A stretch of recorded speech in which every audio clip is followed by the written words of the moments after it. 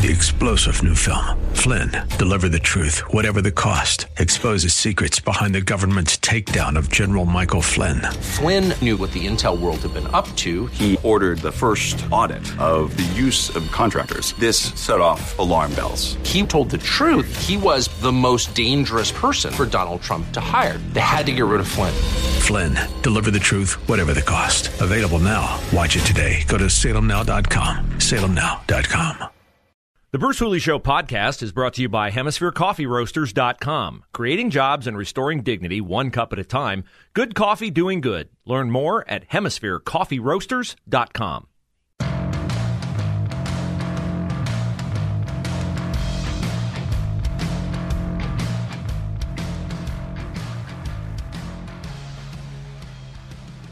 The United States is making efforts to evacuate up to 9,000 Afghan refugees per day.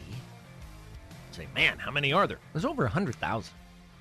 We had a lot of help over there, and a lot of people who are in peril because of the tail between the legs, ineffective, ineffectual, embarrassing, humiliating, disgraceful fashion in which we left. We talked about that with Dr. Glenn Doerr of Cedarville University. You can catch that on the second portion of today's podcast as we podcast the show in half-hour increments for you at 989theanswer.com. 12:15, Omar Tarazi will be in studio. Omar is a Hilliard City councilman. He ran for the 15th Congressional District seat in the opportunity to run for it, Steve Stiver's seat. And I'm curious, how does a regular, ordinary citizen decide to run for Congress? What do you learn doing that? I think all of us are at a point where we have a certain frustration with government, and we wonder, can it be fixed?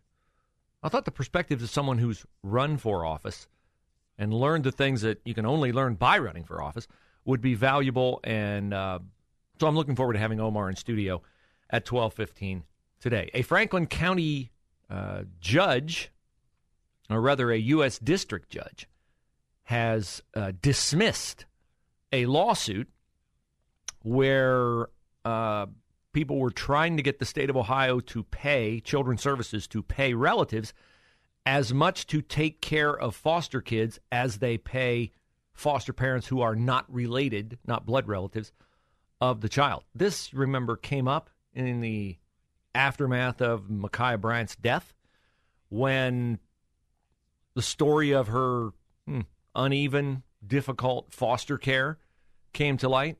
Why did the relative who had her and her sister, why was she unable to keep them? The money was cited as an issue. It's unfair. People were like, see if this hadn't happened. We always try to fix problems after the fact.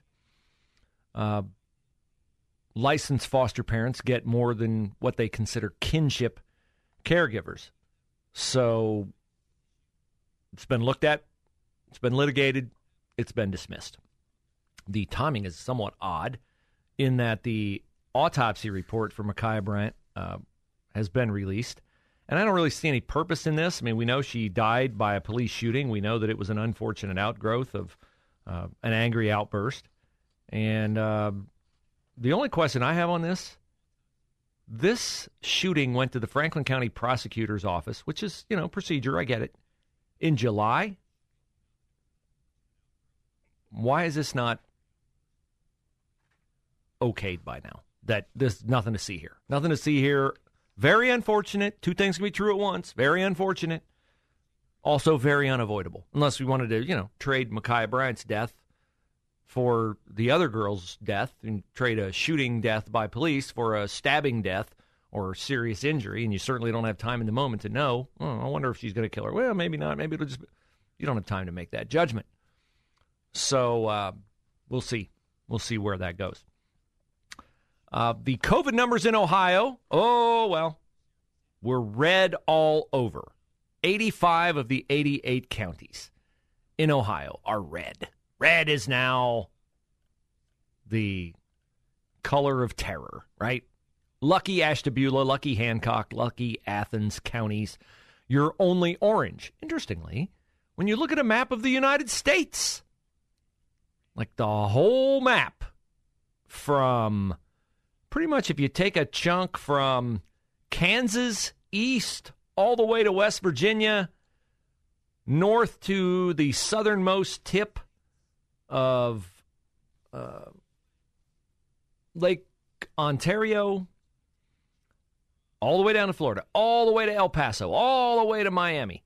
It's all red, okay? So the middle third of the United States, I mean, if Anthony Fauci has his way, we'll all be dead soon because he keeps talking about how awful this third wave of COVID is. Like he has on everything, Anthony Fauci has misstated the percentage of people who need to be vaccinated or, well, he never cites normal immunity based upon infection and recovery. Let's just do a little test, you and I, okay? I know I can't hear you, but you can hear me. What percentage of people needed to be vaccinated to reach herd immunity? You got your answer? That's right. It was 70%. 70%. Well, now the Infectious Diseases Society of America estimates that herd immunity will not happen unless we get to well over 80% and possibly 90%. Which means never. We will never get to that. Don't take my word for it. Take the word of a gentleman by the name of Greg Poland, director of vaccine research at the Mayo Clinic. He would definitely know what he talks about. Poland says herd immunity cannot be reached even with a vaccination rate of as high as 95%. How long before Fauci admits that? How many more television interviews can I squeeze out of my undeserved fame? Here's the quote from Mr. Poland. It is a neck-and-neck race between the development of ever more highly transmissible variants, which develop the capacity to evade immunity and immunization rates. Can I translate that for you? Virus gonna virus. Yes, viruses mutate. They adapt. Fortunately, here's the good news. You'll only hear it from me or maybe your pastor. God has gifted you with an amazing body that reacts and adapts and adjusts to all kinds of germs out there in the world that you don't see and don't think about because of the miraculous way you are made. You don't have to follow him. You don't have to read your Bible. You don't have to even believe in him for that to be true. You atheists out there, you are basking in the goodness of God because you have a body that he gave you, created for you to adapt to these kinds of things. I know Anthony Fauci thinks that he's the one who's saving you, and he thinks, in fact, that he is God, but he is not. And I had COVID. I'm blessed that I recovered from it without much incident. I will be interested in the next several months to hear the results of a physical examination that someone close to me is going to have, because I know at that physical examination, like the one that I underwent in February, 3 months after having COVID, that examination for this person will reveal whether they have COVID antibodies in their blood. And if they do, then I will know that a full 11 months after they were infected with COVID, they have antibodies in their body, which is becoming glaringly apparent is not the case with the Pfizer vaccine. Maybe with Moderna, maybe with J&J. But we shall see what that blood test reveals. Just know that if you listen to the authorities, you will be strong-armed into getting a third dose of the vaccine, if in fact you've gotten the other two. If you haven't, you are such a terrible person. You don't care about killing grandma. You don't care about other people. You don't care about the kids. What is wrong with you? Oh, I think I might be able to diagnose your problem. You, it appears, are suffering from a very serious case of having a mind of your own.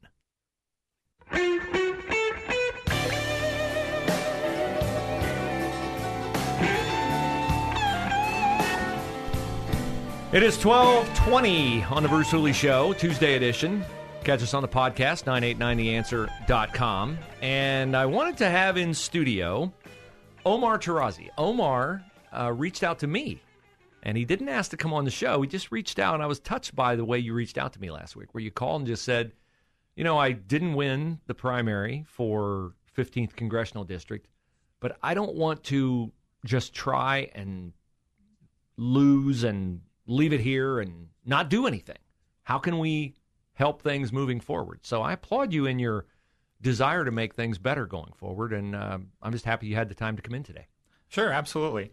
Actually, I knew from the beginning, even when running, that we have a lot going on wrong in our country, and its structure. It's very deep. I mean, we can just use this whole Afghanistan issue as just Exhibit A from the most recent debacle of incompetence and lack of accountability.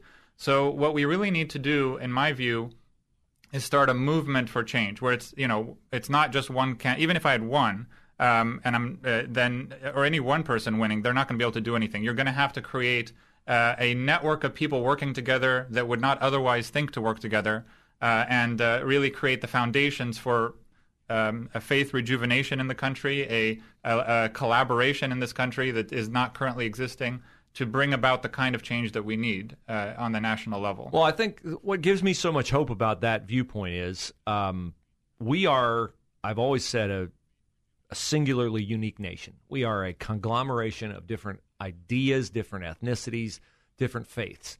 You have a different faith than I do, but we're both very loyal to our faith, very immersed in our faith. You are a Muslim. Mm-hmm. Looking at that corner of the world now in Afghanistan, I know it's very nuanced, very deep, very involved.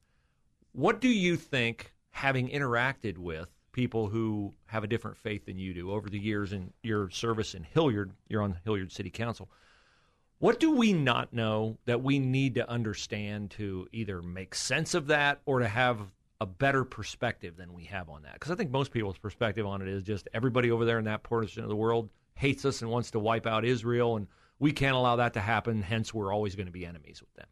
Right. Let me address the first piece of that question, and then we'll get into the foreign policy dimension, which is huge. And I know a lot of people these days are like, my life is busy, I don't have time for this, why are we even over there, let's get it over with.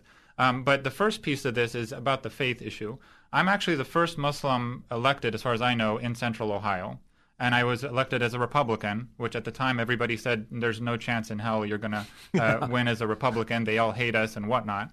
And same thing with this was during the time of Trump, and of course people were like, everybody hates Republicans in the suburbs and so forth. Sure. And the answer is, and I think the unifying piece in this is when you're truly committed to servant leadership, I think that as a faith-based construct is very unifying to all kinds of people. It transcends party and it transcends faiths, and it brings people together, and which is what we're doing on City Council. It's all kinds of faiths with Catholics and Mormons, I think, and Muslim and whatnot. But we are all committed to that basic idea of servant leadership and putting the people first.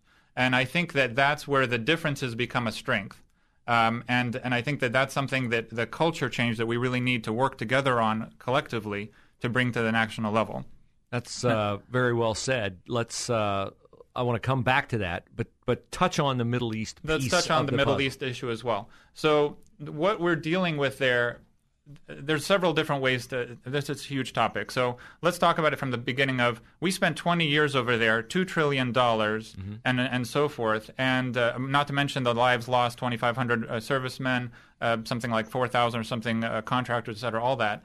And there is absolutely no accountability on the federal government at all, zero. Same thing with 2008 crisis, same thing with the border, same things with every time you see the bigger the mess, the bigger the crisis, the less accountability, the more people get rewarded golden parachutes. Now you're an analyst at CNN or whatever, et cetera. That's right. So we have when you have it, you can't even begin to deal with what's going on over there unless you can hold and look at the same time, by the way, while we don't hold the big people accountable for big crisis and disasters, you can be fired for something you said 20 years ago that's now against the politically correct woke movement, so forth. Cancel. So accountability is completely messed up in our country. We need to hold our leaders accountable when they fail, people absolutely have to be fired as a result of this debacle that happened. Just even how we're getting people out of there, it's just a complete disaster. It is. And we need to make sure, and I think this should be a cross-party issue. Everybody should be saying, hey, some people need fired for this. Can that be done when influencers, and I'm talking about my former field, the media, because I don't feel like I'm in the media anymore. Can that be done? Can accountability happen when it seems like the lion's share of the influencing by the media is to excuse it, hide it, obfuscate it? I mean, we can talk about this on a number of levels. Hunter Biden's laptop. Oh, we're not even going to talk about it before the election. I mean, the kinds of things that when I got into journalism would have been absolutely unthinkable are done on a routine basis now in our national media. Right. And I think that that the issue here is we are becoming much more of a tribal-based politics in our country, where basically if you're part of the tribe protects you even no matter what you screw up. Yeah. And if you're not part of the tribe, you get hung out to dry and destroyed for the slightest thing simply because we want to get at the other side's tribe, essentially. Yeah. And so the more we kind of fall into this sort of third world tribalism standard of politics, which is very different than now there's always tribalism. It's never not, it's a human quality. But what we did unique in America was create a middle class where people were able to transcend tribalism, and that's where common sense comes from. You can be Democrat, Republican, Christian, Muslim, whatever, but we're all here because we care about the country, and some level of common sense can prevail. Where I see that, what we used to have that we don't have anymore is a shared set of common values. Right. Like freedom and liberty mattered. Like truth mattered. One of the most insidious phrases I see out there today, Omar, is my truth, your truth. Because to me, that's no more than opinion. Mm-hmm. Like truth is not movable. It's not shapeable. But we don't have that shared value anymore. I mean, I can't find a Democrat that I could ever reach an accord on life issues. But I have Democratic friends. But I had Democratic friends who now have written me out of their life because I was a Donald Trump supporter. Mm-hmm. Even though we should have a lot of other things we can agree on. I'm not going to defriend somebody because they don't happen to share my opinion that life begins in the womb. But the tribalism, as you say, on that side of the aisle, and sometimes it's on the right side of the aisle toward the left too, we're just intolerant of listening. We don't even have a common courtesy to listen to each other, hear each other out. Right, because we've made truth and virtue and all those things secondary to power. That what gets you power is truth, and we've broken down the infrastructure in society that creates an independent truth of power. And that's what really the religious organizations should be in society, is providing the timeless truth, essentially, that's disconnected from the power structure. But we found is the power structures co-opted that. So, the mosques and the churches and everybody else, to a large degree, have kind of set aside the timeless truth and are now, whatever is politically correct, that's what is what everybody runs after, because we've sort of consolidated, and it's really exactly the same kind of tribalism that you see a lot of the Middle Eastern countries.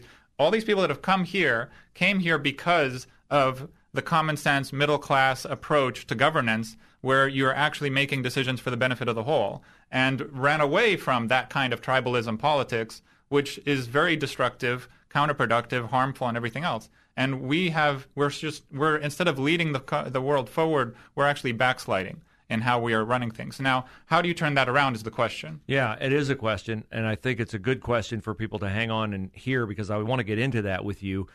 In a small scale, what I see, you're so right, people come here because we offer certain things, and I see this like in the phenomenon of people moving from California. I want to get away from the high taxes. I want to get away from the policies. They move to Arizona, and then instead of voting differently, Arizona turns from red to blue. So how do we not backslide and do that? We'll get into that next with Omar Tarazi here on the Bruce Hooley Show. 3-star General Michael J. Flynn, head of the Pentagon Intelligence Agency, knew all the government's dirty secrets. He was one of the most respected generals in the military. Flynn knew what the intel world had been up to. He understood its funding. He ordered the first audit of the use of contractors. This set off alarm bells. The explosive new documentary, Flynn, deliver the truth, whatever the cost, and covers the facts behind the scandal. Flynn told the truth. He was the most dangerous person for Donald Trump to hire. I find out the worst enemy that I'm going to face in my life is right here in America. They took my assessment and they wanted me to change it. And I was like, I'm not changing it. They had to get rid of Flynn. With in-depth interviews, archival footage, and never-before-seen personal records of the man behind the headlines. I just felt like I was drowning. Flynn, deliver the truth, whatever the cost. Available now. Watch it today. Go to salemnow.com. salemnow.com.